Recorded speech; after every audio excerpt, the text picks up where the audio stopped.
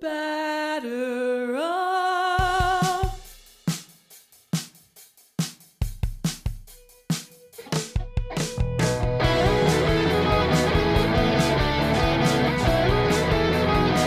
Hello, listeners. Welcome back to A Pod of Their Own. This is episode 160 of A Pod of Their Own. I am Allison McCaig, and I'm joined this week by my lovely co-hosts, Linda Surovich. Hello, Linda. Hi, Allison. And Maggie Wiggin. Hello, Maggie. Hi, Allison.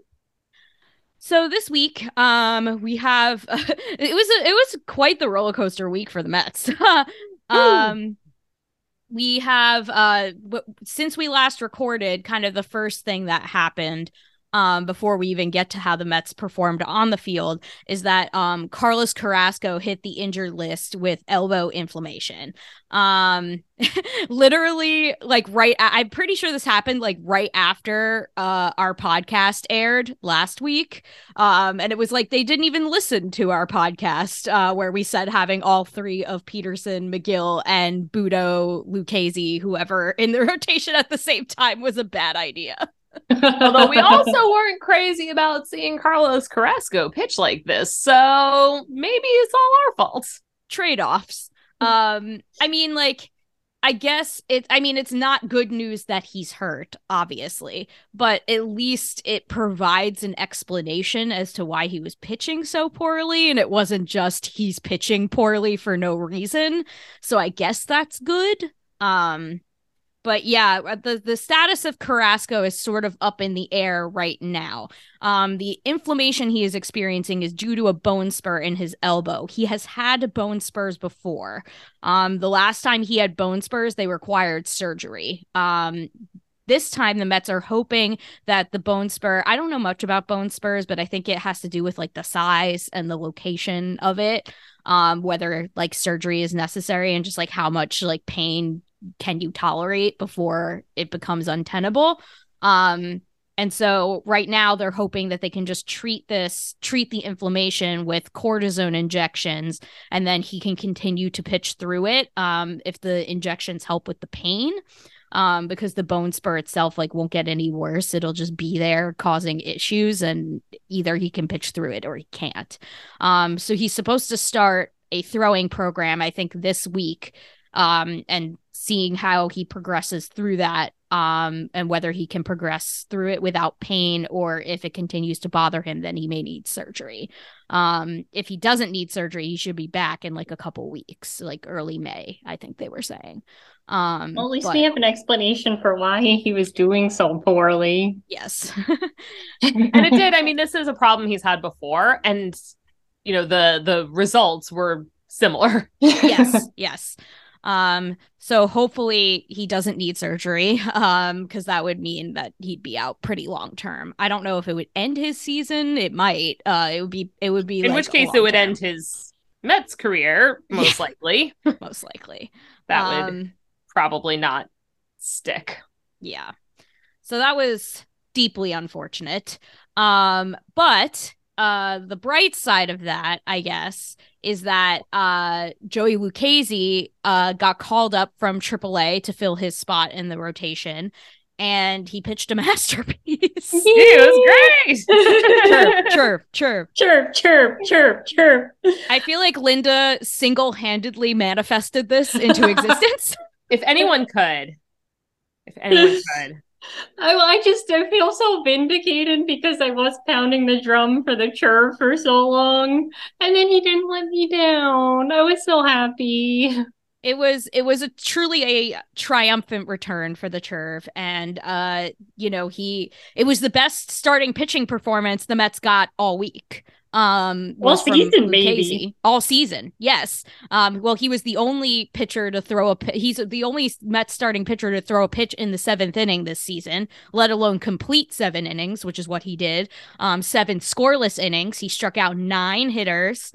And the Mets won like very handily, and it was great. I was very happy for him. Shocked about how many strikeouts he was getting too, because he's not. I mean, yeah, he can strike out people, but I don't know, like as he was going along, it just kind of got ridiculous how they were kind of flailing away. Yes, they don't hit lefties. But yeah, he just got stronger as the game went on. It was obviously starting out with a pitch clock violation is not what you want.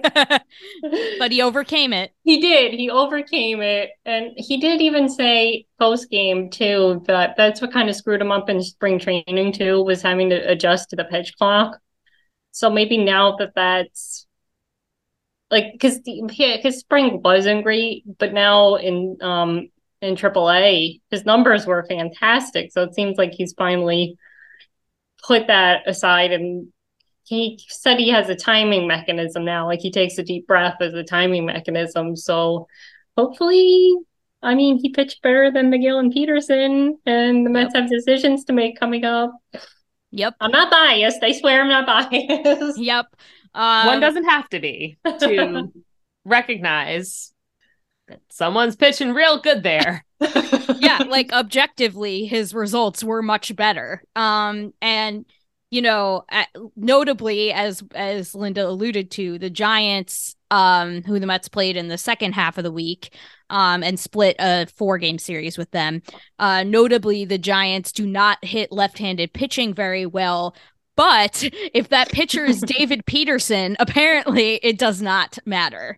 Believe in your dreams, kids. Anything's possible. I found it interesting. Face David Peterson.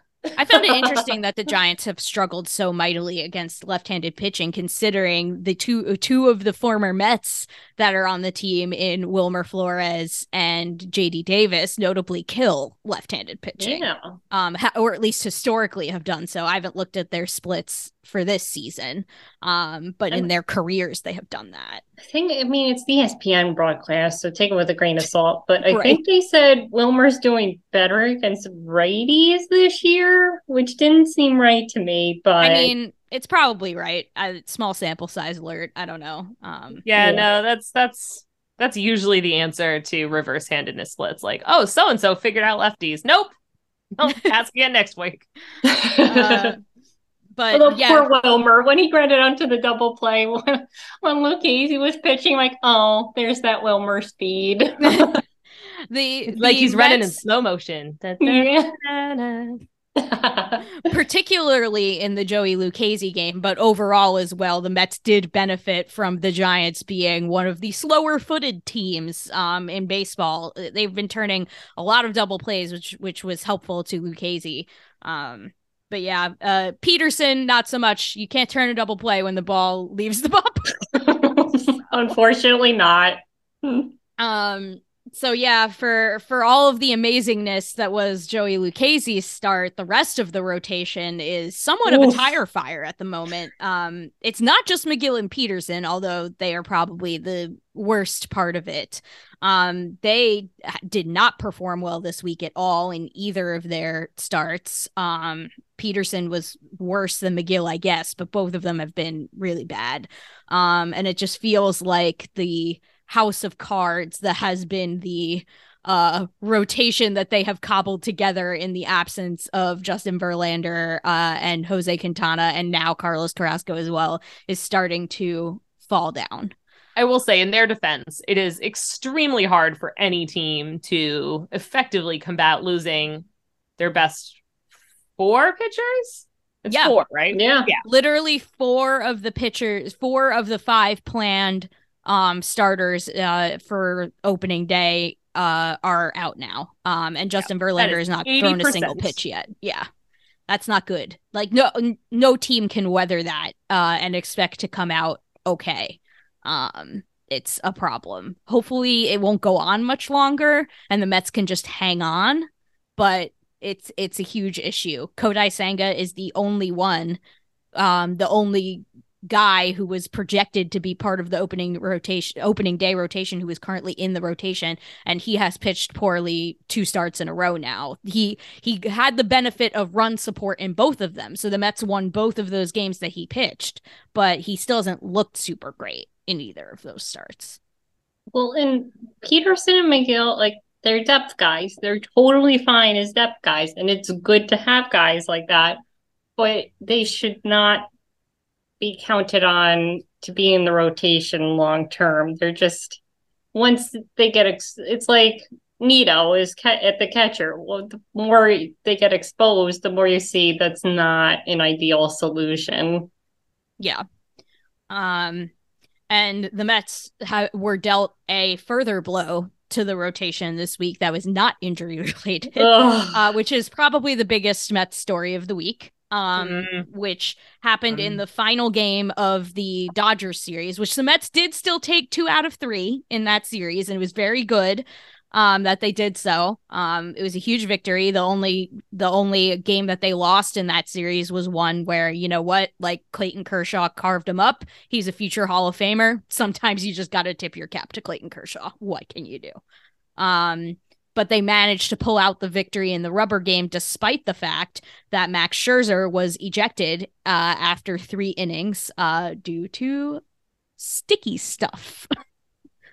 For reasons? Yeah. The only guy who has ever thrown anybody out for the sticky stuff, shockingly, or at least for like recent whatever.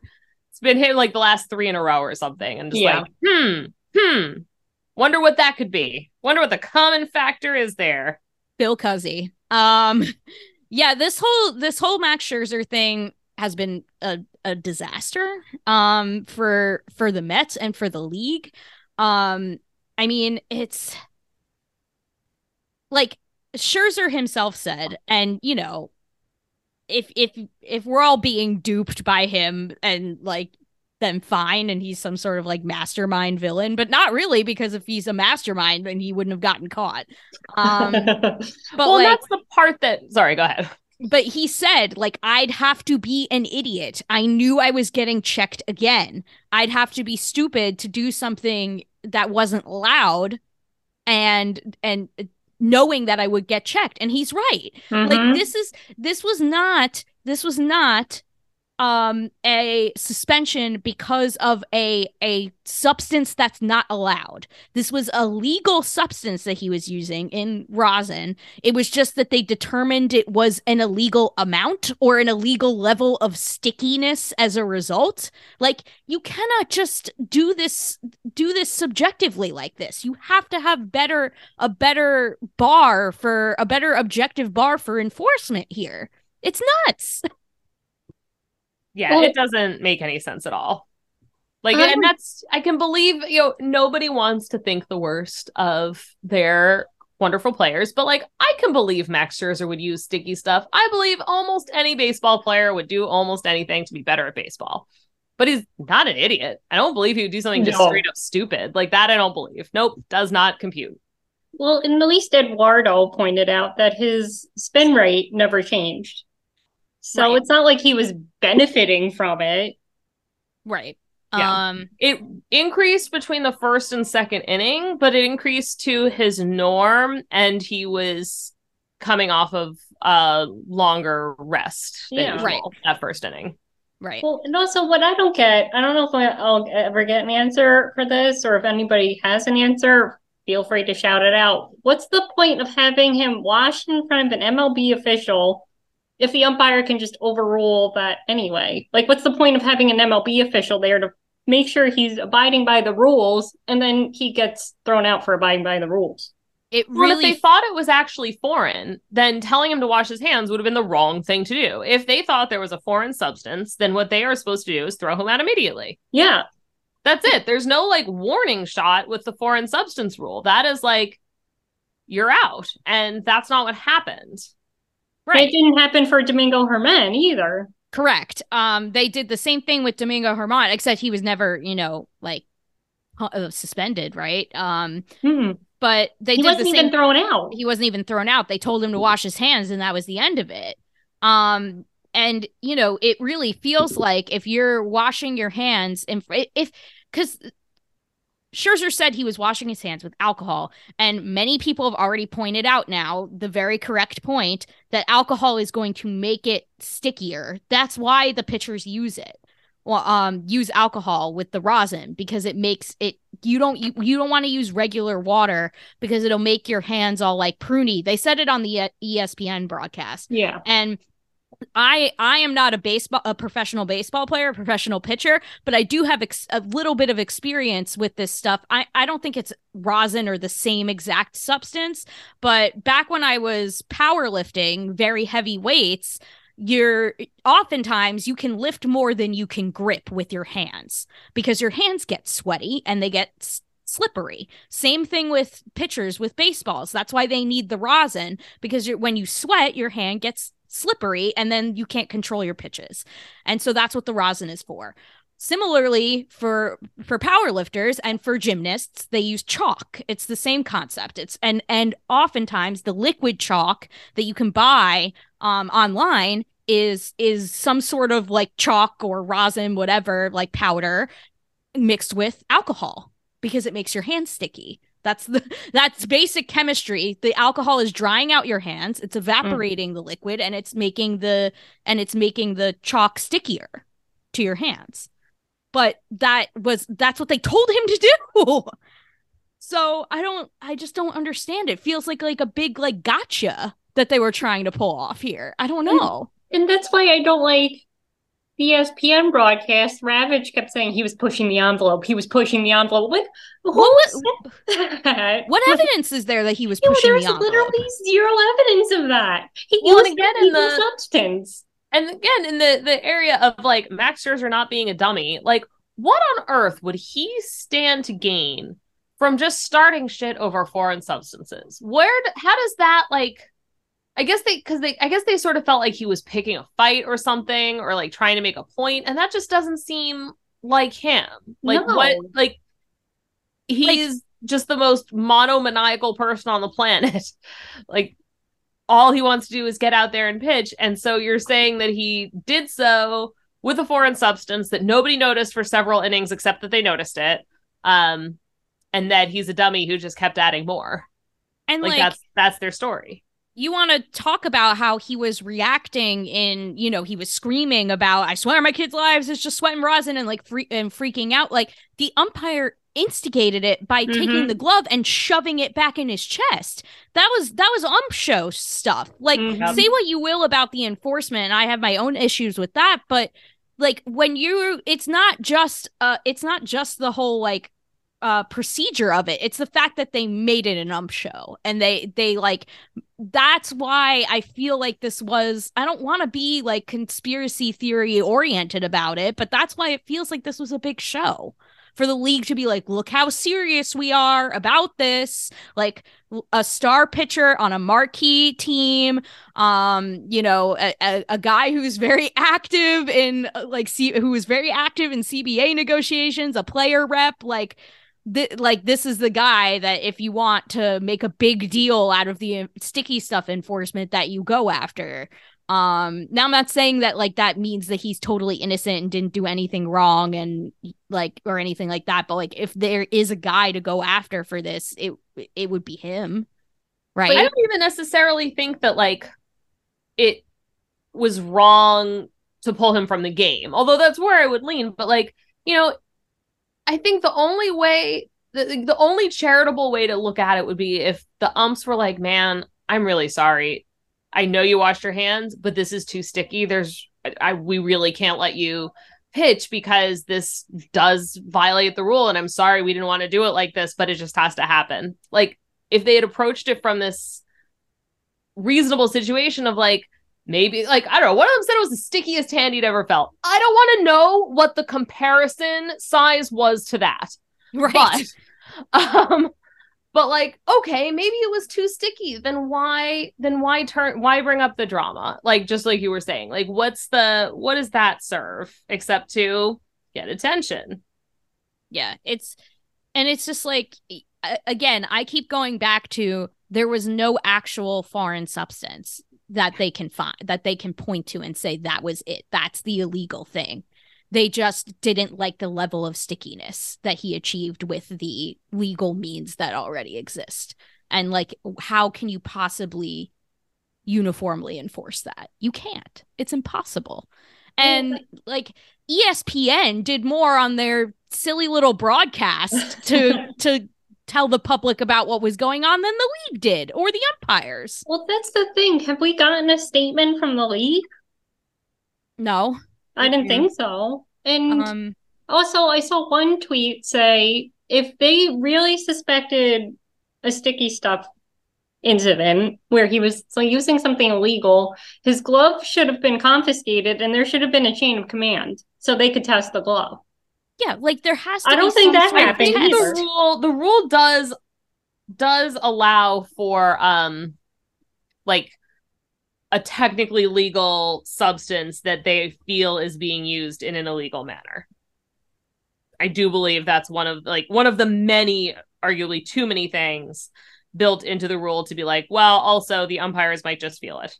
Yeah. I think that's why he didn't appeal. I think that's why. Yeah. Well, he knew he knew he wouldn't win. But like there's no objective measure of what's too sticky. It's just what the umpire decides is too sticky is the problem. And sometimes that umpire is Phil Cuzzy.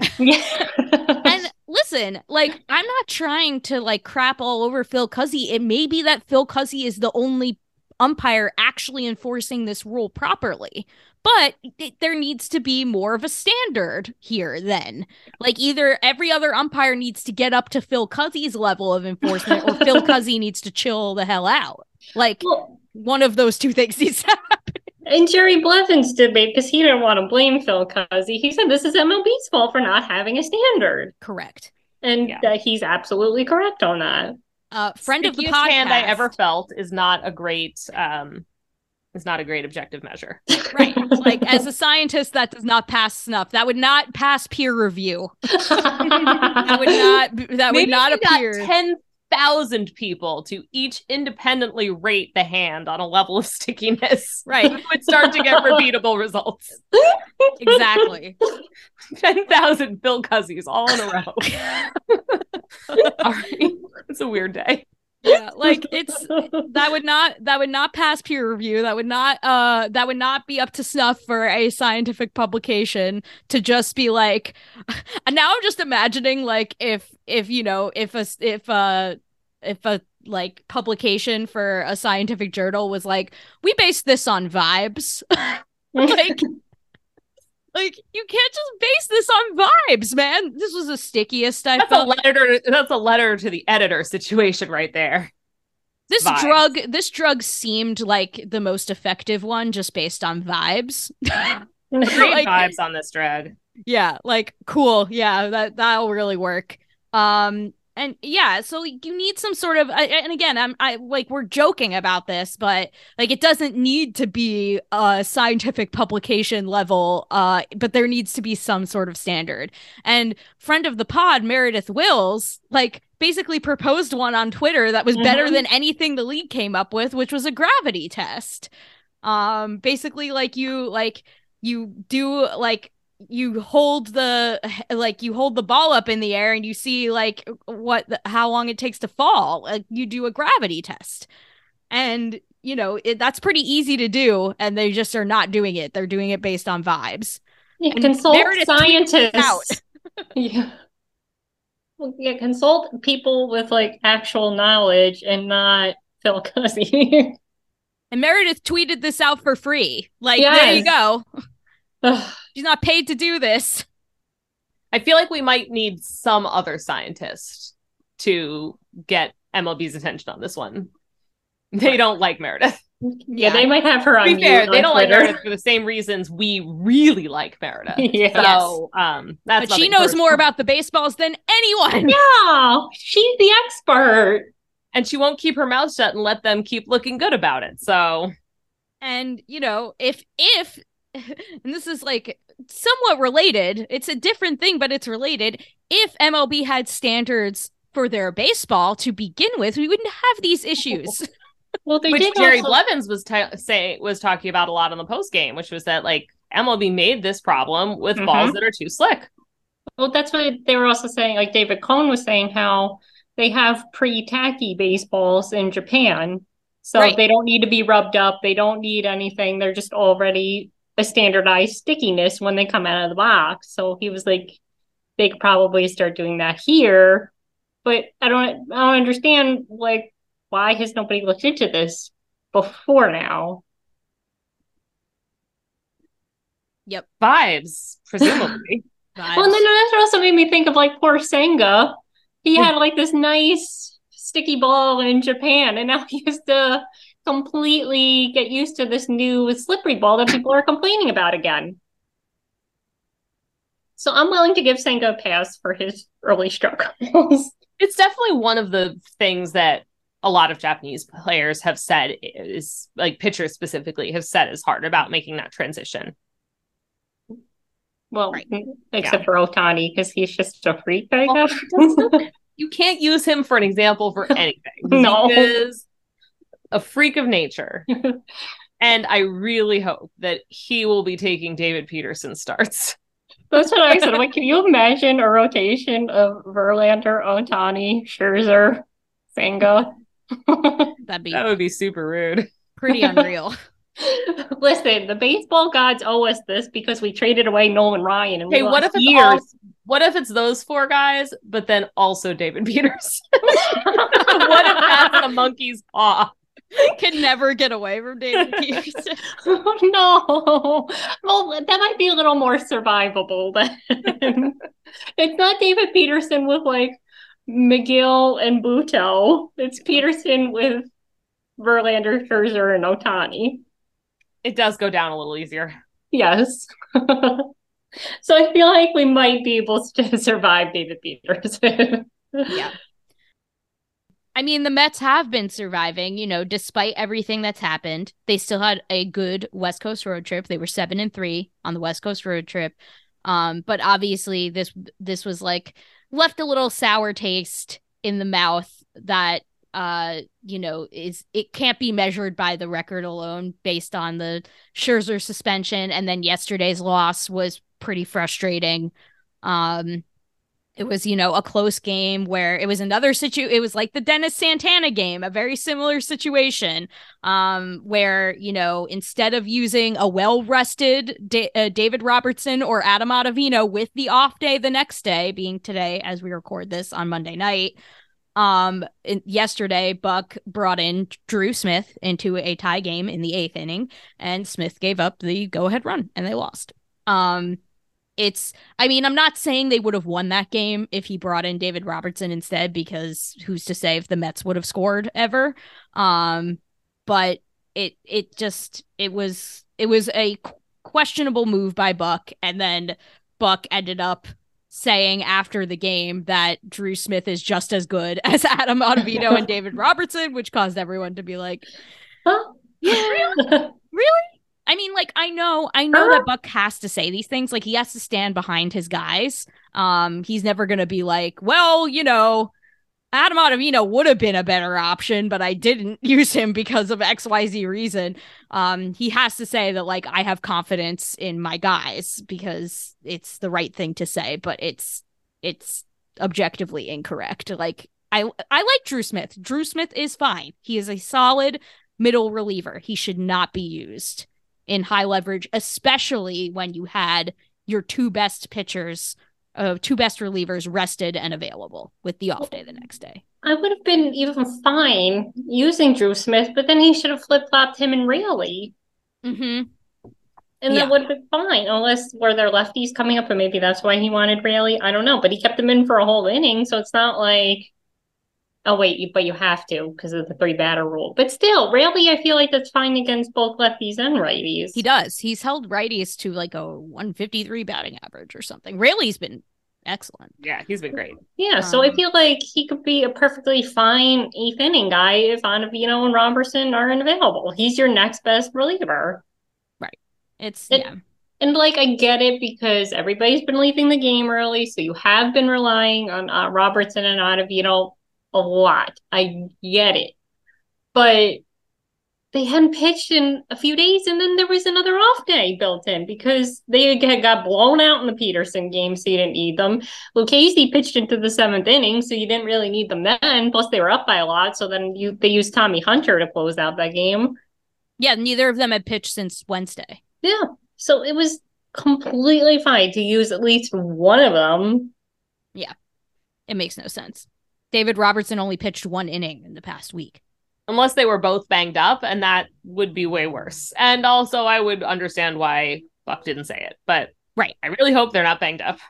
I hope there is a like for the sake of like Buck's strategy, I hope that there was a better explanation than I think Drew Smith is just as good as these other two guys, but I don't think a hope lot of that things, from the health of the bullpen's perspective, which I mean, I know that Drew Smith, didn't have a good day yesterday, but that said, like despite everything, despite the fact that they have been stretched incredibly thin, despite the fact that they lost their all-star closer before the season even began, despite the fact that they've been churning guys in and out of the bullpen, the Mets have the best bullpen ERA in the National League right now. Do they?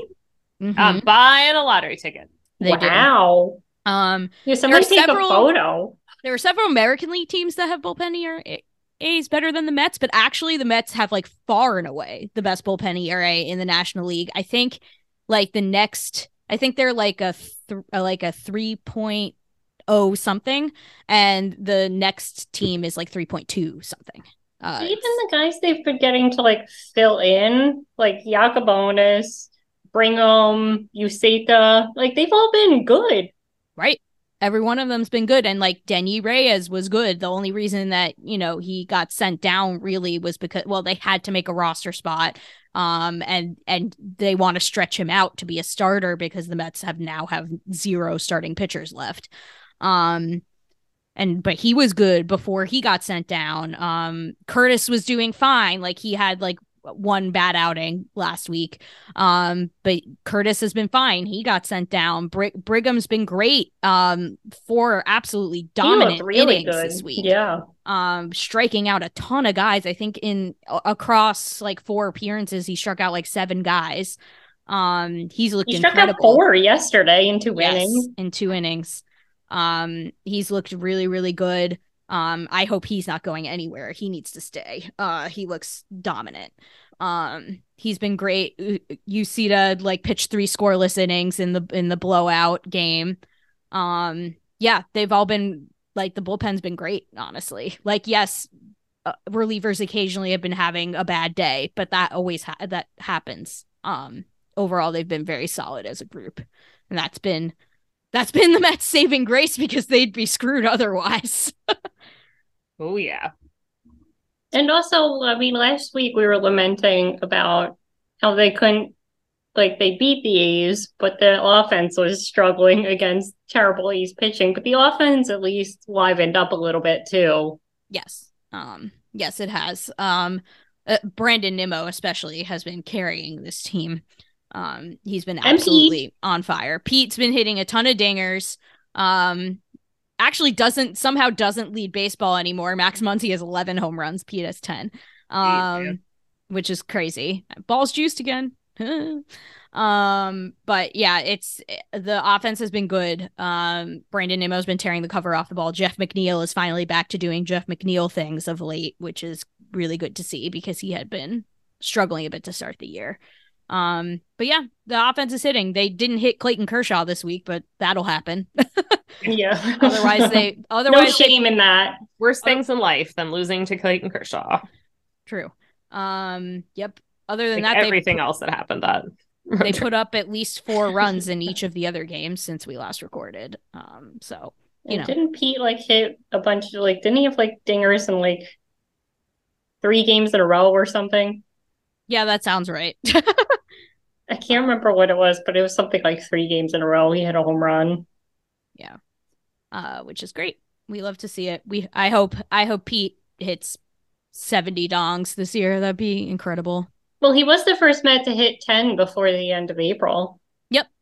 Can't believe John Buck didn't do it. I know it was like all he did was hit 50,000 home runs in 12 days and then nothing at all. And then nothing else. And he hugged Matt Harvey that one time. Yes. Well, and also I think Neil Walker had the record. He had 9. Yeah. Neil Walker was really good for the Mets that year. He was. 2016. He was really good for the Mets. It's just hard to remember because Daniel Murphy went to the Nationals and turned into Ted Williams. Yes. Yeah. Yes. Yeah. That was that year. And everyone was determined to lull Mets that. So, I mean, there were flashes, but So speaking of the A's, who the Mets swept during this West Coast trip, we learned this week that the Athletics are almost certainly leaving Oakland, as ownership has, quote, signed a binding agreement to purchase land in Las Vegas to build a new stadium. So it's not like happening, but they are making moves very strongly toward leaving Oakland, and it seems like that they're serious about this. And it's a huge freaking bummer. Like, I don't know what else to say. It's bad for baseball. It's horrible for the city of Oakland and the baseball fans that reside there and elsewhere across the country. It sucks. It really sucks. Well, and they already lost the Raiders. They literally just left, so they have nothing left now. Yep. It's all because this is just craven greed, and it's like all a real estate scam, and that's the sad part about it. This is exactly what John Fisher wanted. Like, don't make any mistake. I mean, he says, like, oh, we wanted so badly to stay in Oakland. We tried so hard. Yeah. Your actions show otherwise.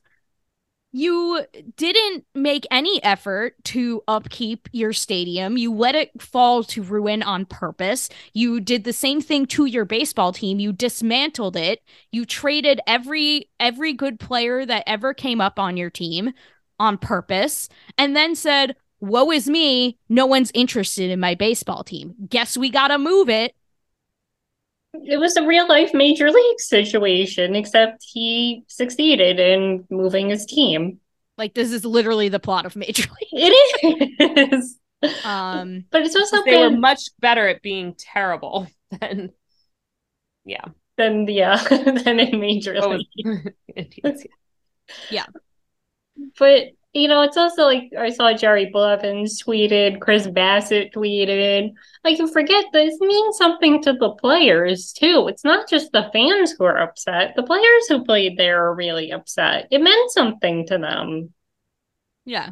And like, this is like, Oakland has, like, the Oakland A's have a very storied baseball history that is now being, like, basically erased. We saw it. They were celebrating the 1973 team when the Mets were in Exactly. town. They had some of the most exciting, iconic baseball players that have ever played the game on their team. Ricky Henderson. Like, this is classic stuff. And obviously we couldn't have really foreseen it at the time. Like how much Moneyball and that whole mentality, like how much damage that would do ultimately. For all the good things that it's done, it's also done a lot of damage. But like, that was Oakland. Like, that era started in Oakland, even though those teams never actually won a World Series. It's still like, a very famous like thing that happened there. It stinks. It's sad. And like, I think people who and I'm not pretending to be like well learned in West Coast culture as an East Coaster, but I know that people who are saying, well, they've still got the Giants, don't know what they're talking about. Yeah. Like, it's across the bay, and it's a very different demographic of people. Oakland was always like, and I mean, it's not exactly the same thing because the Mets and the Yankees inhabit the same city. But I always saw it as like the blue collar working class to the white collar, very similar dynamic that the Mets and the Yankees have was always the A's and the Giants. So it sucks. I feel like Michael Bauman wrote an excellent article about this on Fangraphs. And I want to quote part of it because I just think it says it better than I could. He said, Fisher didn't want a new ballpark so the team could draw more fans. He wanted a new ballpark so taxpayers could underwrite his real estate development project. That's not a partnership in any meaningful sense. It's a shakedown. Mm-hmm. Well, I also knew it was only a matter of time because the NHL had the Golden Knights. They had pretty much Vegas all to themselves. I mean, yeah, the 51s were there, but that's minor league baseball. So I knew it was only a matter of time before baseball and football saw how what that Vegas market and how well it was doing, and they would want a piece of the action. So I mean, the writing was on the wall for a while, and this is just how it turned out. That it wasn't an expansion team that's going there. Now they've found another way to get into the Vegas market. Yeah, exactly. Like I'm not necessarily like I don't necessarily have an issue with a team in Vegas. Like the market I don't know. We'll see how it plays out. As far as whether that market will support a baseball team and whether a baseball team will do well there. I hope it does, because like it'd be good for baseball if a team flourishes in a new market, right? But I just think the whole like just the pure symbolism of the departure from Oakland to the literal Las Vegas Strip, and just like the sudden, like, again, this all goes back to sports gambling suddenly being right at the center of the like soul of the game, and it's so depressing to me. And I just think that this move from Oakland to Vegas, of all places, is emblematic of that. Like, basically, you know, John Fisher is like cashing out casino money to have a taxpayer funded stadium. Like, it's just, it sucks. It's depressing. Well, my question too is, are they going to be in the Central? Like, where are they going to change divisions now? Are they going to like regroup everything, or are they going to stay in the West? I think that they will probably stay in the West until expansion happens in other cities, and then MLB is going to do like a full-blown realignment. Oh yeah, it's coming. They're definitely going to put the Mets and the Yankees in the same division. I already see it coming. God, I will die. Yeah. It's going to be like the Mets, Yankees, Red Sox, and Phillies, like the absolute worst division you could possibly come up with. I don't want that at all. Like, they'll be the East. A thing that I don't want. So, and Rob Manfred gave a quote about the A's situation earlier today, where he basically said, like, sorry for the fans in Oakland, but this is good. Like, basically. Like, again, this is happening on your watch. Yeah, like, how much more can happen under Manfred's leadership? Here's the exact quote from Manfred. I feel sorry for the fans in Oakland. I really do. But for the city of Oakland to point fingers at John Fisher, it's not fair. Oh, we have shown an unbelievable commitment to the fans in Oakland by exhausting every possible opportunity to try to get something done in Oakland. Unfortunately, the government doesn't seem to have the will to get it done. This is a good reminder that MLB is not like baseball as a whole. MLB is the owners. Rob Manfred represents the owners. That is his role. And this is him. Well, I won't say what he's doing in this situation, but he is serving his owner. It's not fair. It's disgusting. It's disgusting. And like, oh, it's the government's fault for not giving a bunch of their money. Our money. Yeah, taxpayer money. Like, ugh. It's so gross. It's so gross. I hate it so much. Meanwhile, so like Rob Manfred saying that about the Oakland A's situation, like literally it's literally that meme, the like, sorry to your grandma, but I'm built different. Like it's literally sorry to the fans in Oakland, but I'm built different. Like meanwhile, he says that.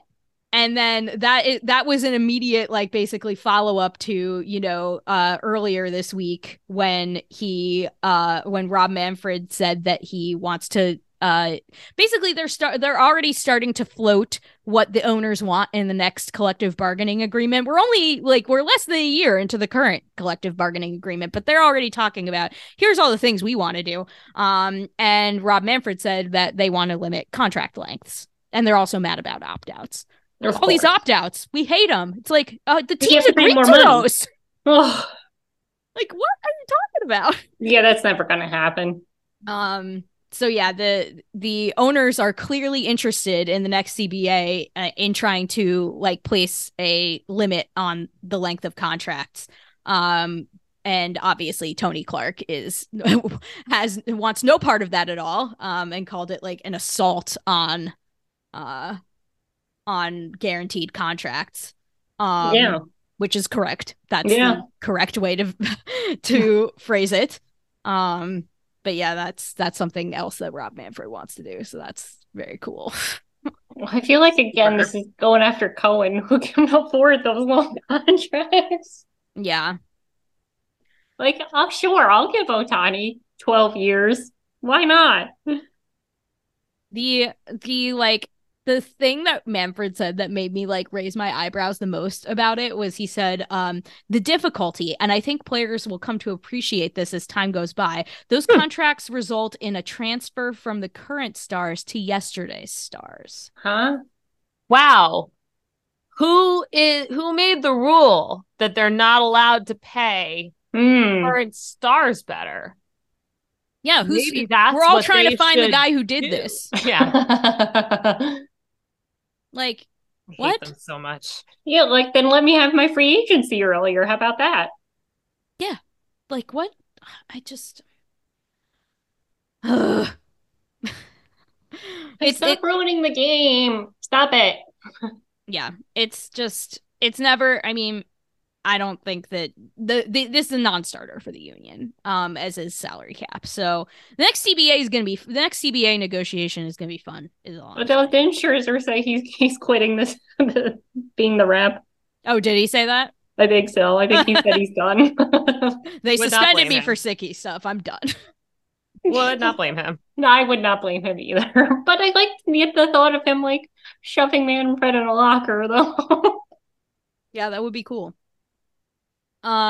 Something else that MLB is doing is that they are once again we're barely into the new rules that we have now, and they're already testing yet more new rules in the Atlantic League, which has become their like guinea pig for all their new rules, which includes the designated pinch runner.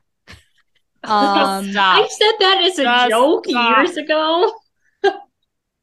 Nope, and they are actually doing it. They are actually doing it, and the designated pinch runner can like come in whenever. It's wild. Yeah, designated pinch runner. Tim LoCastro, you found your new niche. Each club will list a player who is not otherwise in the starting lineup to designate as a pinch runner. That player must then may then be substituted at any point into a game as a base runner. The player who is substituted for, as well as the pinch runner, may then return to the game without penalty. So he would literally just they literally just like run and then they switch back. So you put LoCastro in for Vogelbach, and then so Vogelbach never runs the bases. He only hits. He doesn't play the field. He doesn't run the bases either. He only hits. And LoCastro only runs and doesn't play the field and doesn't hit. No, that would be. You heard it, MLB. Linda gave her answer. Yes, no. I have spoken. The other rules they're testing out are one, only a single disengagement per at bat. With the new pitching rules. Right now it's 2 disengagements per at bat. Now what if they try 4? Now what about 3.5? Yeah. 17, but only on weekdays. Yeah. You can look at the batter and then you can look away from him, but only if you look at your catcher first and then you look at your first baseman and then you look back. Blink twice. What if you do a disengagement and then you have to sneeze? Is that another disengagement? Like, I think that would literally be considered a violation. Nowadays, I think if probably you do 2 and then you sneeze, they'd be like, "Whoops, sorry, buddy." That's strike 1. No, ball 1.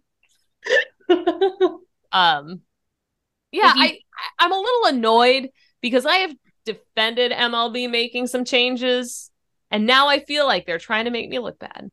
If you give them an inch, they'll take a mile. Exactly. It's like, oh, look at these new rules. Oh, we're gonna make it even weirder now. We're gonna make it like make the game resemble nothing like it was. Well, now they're like not even trying to solve problems. They're just like doing Playing shit around? to do shit. Yeah. Yeah. You flip a coin at the start of every half inning that will determine if you run clockwise or counterclockwise around the bases. Yes, excellent. Let's do it. Well, and also, like, it kind of pisses me off too that they're like, oh, well, obviously the pitch clock rules are a success. How do we know that? Has it brought new fans in?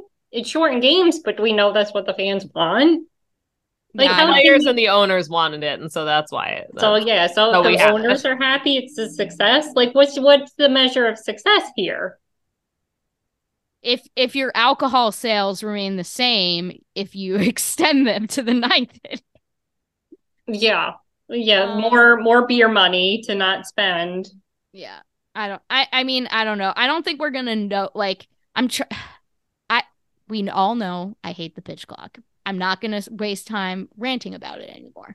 But we won't know. I don't think we'll know the quote unquote success of it until for a while. Like, if it does bring in new fans, I will gladly eat crow about that. But I don't think we can measure. Like, it's 1 month into the season. I don't know if we can know that yet. I think it might take a little time. I mean, obviously it's shortened games. We already know that, but yeah, I don't know. And stolen bases, obviously, way up too. That's already a discernible effect.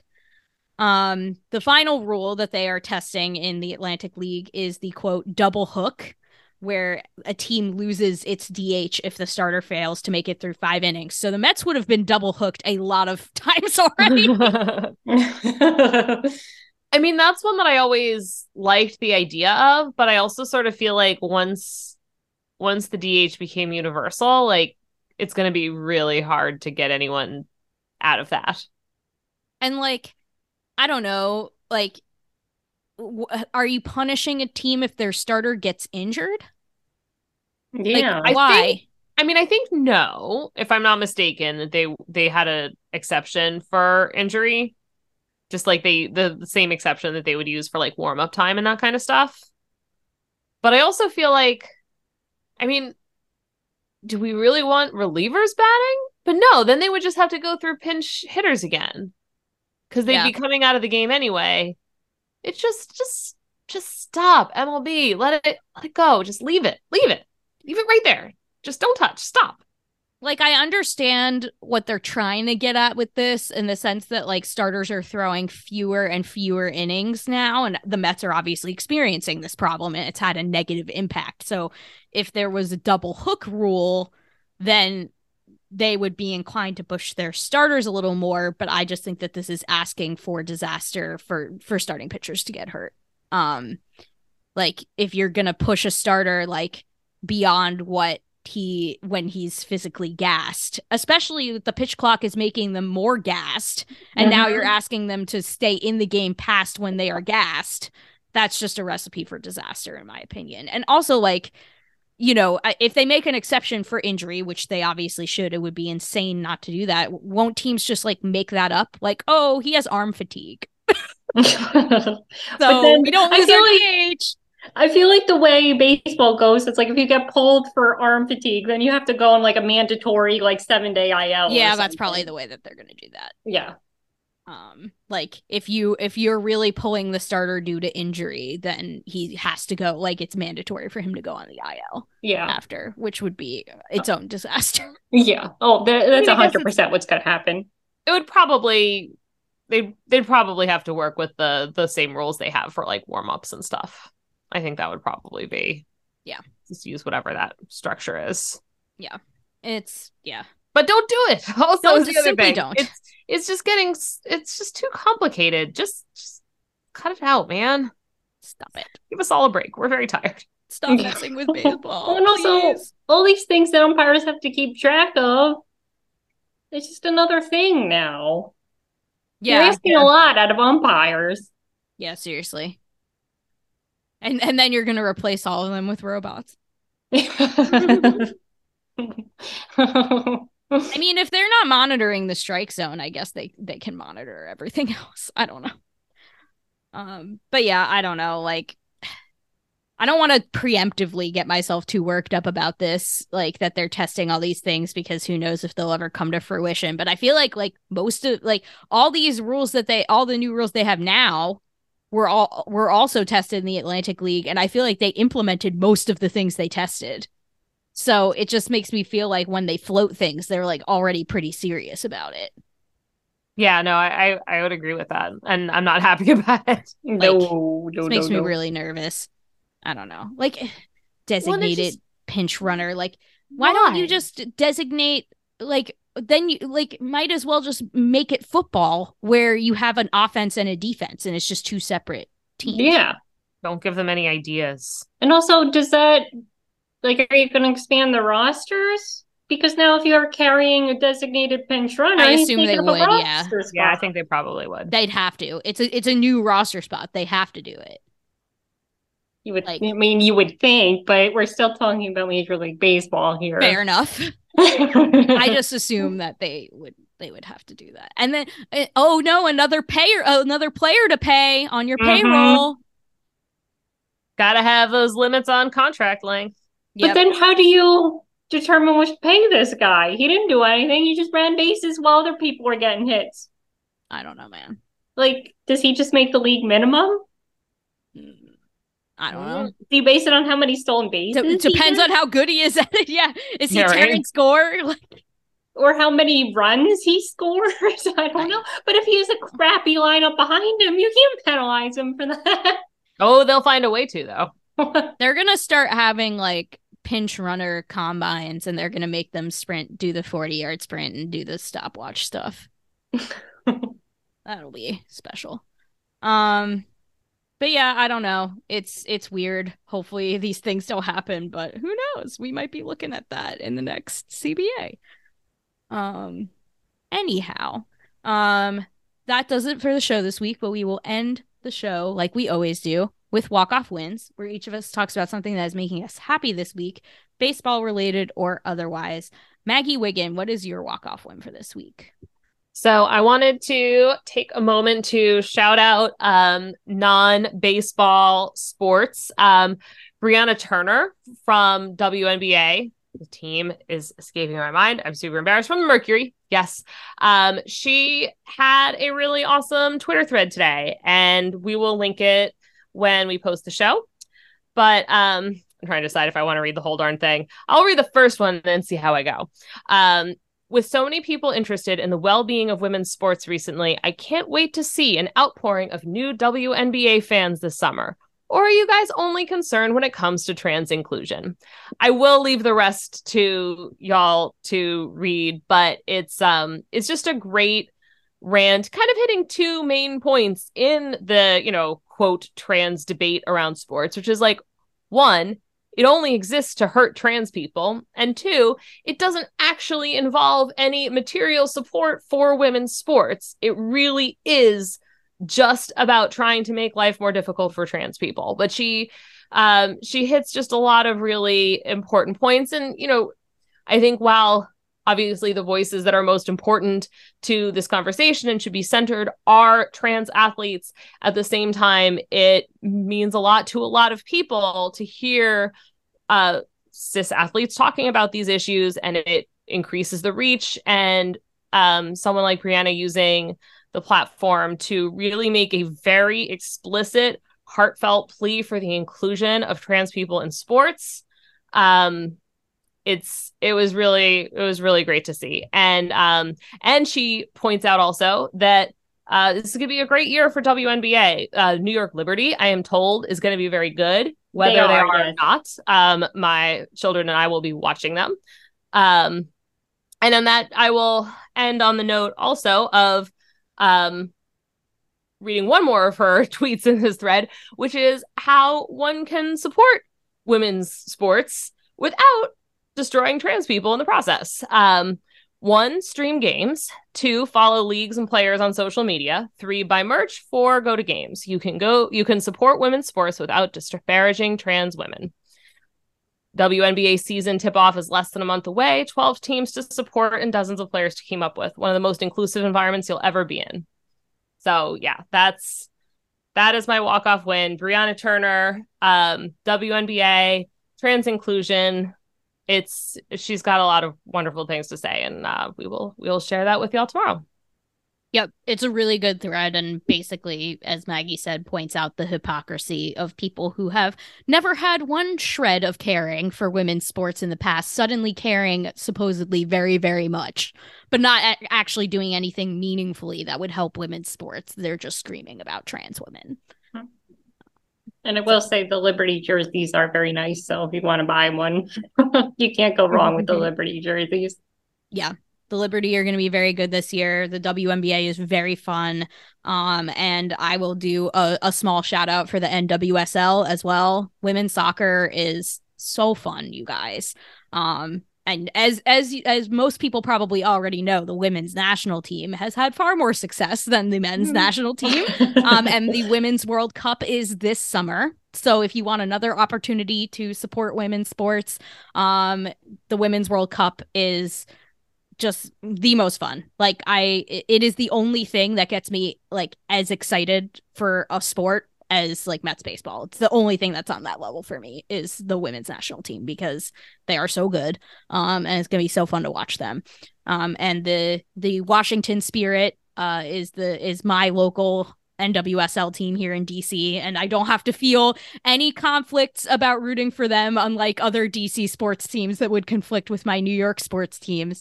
I have become a complete Spirit fan now, and I'm very excited. They're very good as well. So did they ever get the cherry blossom jerseys? They never got jerseys, but they have cherry blossom merch. That's not jerseys, like hoodies and t-shirts and stuff like that, and it's very good merch. So yeah, the WNBA and the NWSL are some of the most fun sports leagues going, and please support women's sports. It's very important. Linda Surovich, what is your walk-off win for this week? Well, but besides Joey Lucchese, that's a given. I booked my hotel for Paris next year.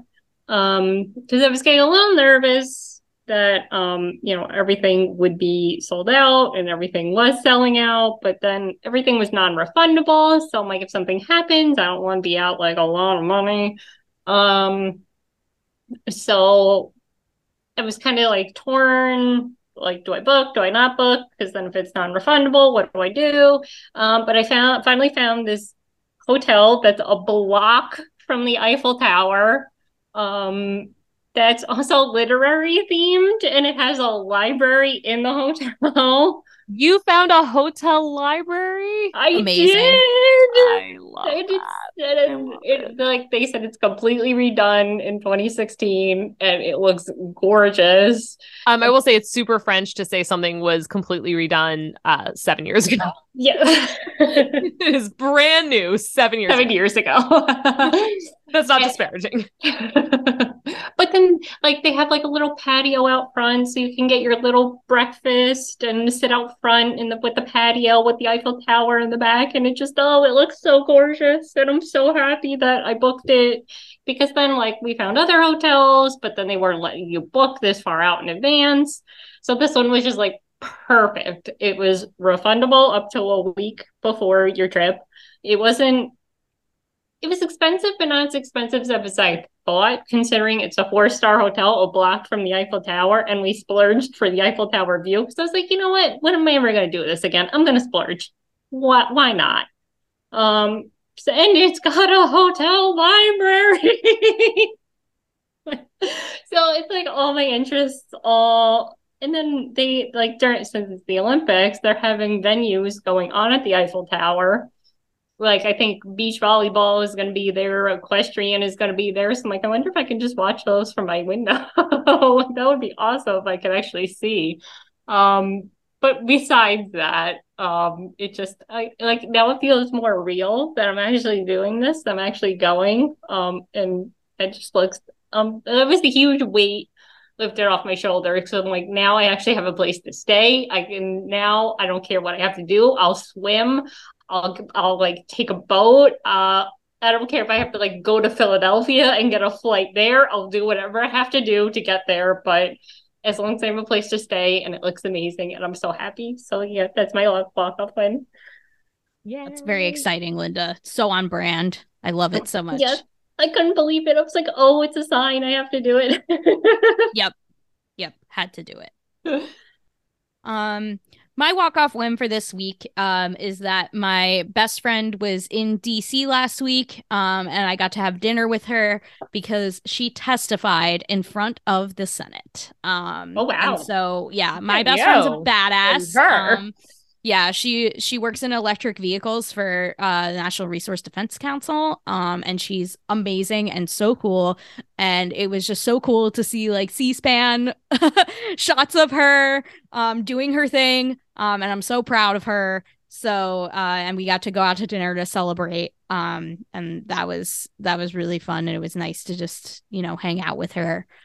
Usually it's me coming to her city 'cause she lives in New York. So usually it's me coming to her city when we're going to visit family or we're going to see the Mets or whatever. But for once she got to come down and see me. So, yeah, it was just very cool and I'm very proud of her. So that's my walk-off win for this. That's really impressive. Yes. She's a badass. Love you, Kath. So that does it for the show this week. You can go to homerunapplesauce.com to find all of our fantastic podcasts. In particular this week, I want to shout out the new member of the Home Run Applesauce fam, Flushing is Burning. Please listen to them. Grace and Christian are fantastic. And they actually recently had a conversation on their first episode about trans inclusion in sports, a much more extensive discussion than we had time for today. So please, please, please listen to that because it's very, very good. And it is a queer focused show by queer focused people. So please check out Flushing is Burning and all of our other fantastic pods on homerunapplesauce.com. To support our work, you can go to patreon.com/homerunapplesauce. You can follow Home Run Applesauce on Twitter and Instagram at HRApplesauce. You can follow this show on Twitter and Instagram at A Pod of Their Own. You can follow each of us on Twitter. I am at Petite PhD. Where are you, Linda? At Linda Servish. And you, Maggie? At Maggie162. You can subscribe to our lovely podcasts wherever you get your podcasts from. Search Home Run Applesauce. Please rate and review the show. It really helps people find it. The original intro and outro music to this podcast is by Bunga. Let's go Mets. And don't forget, there's no crying.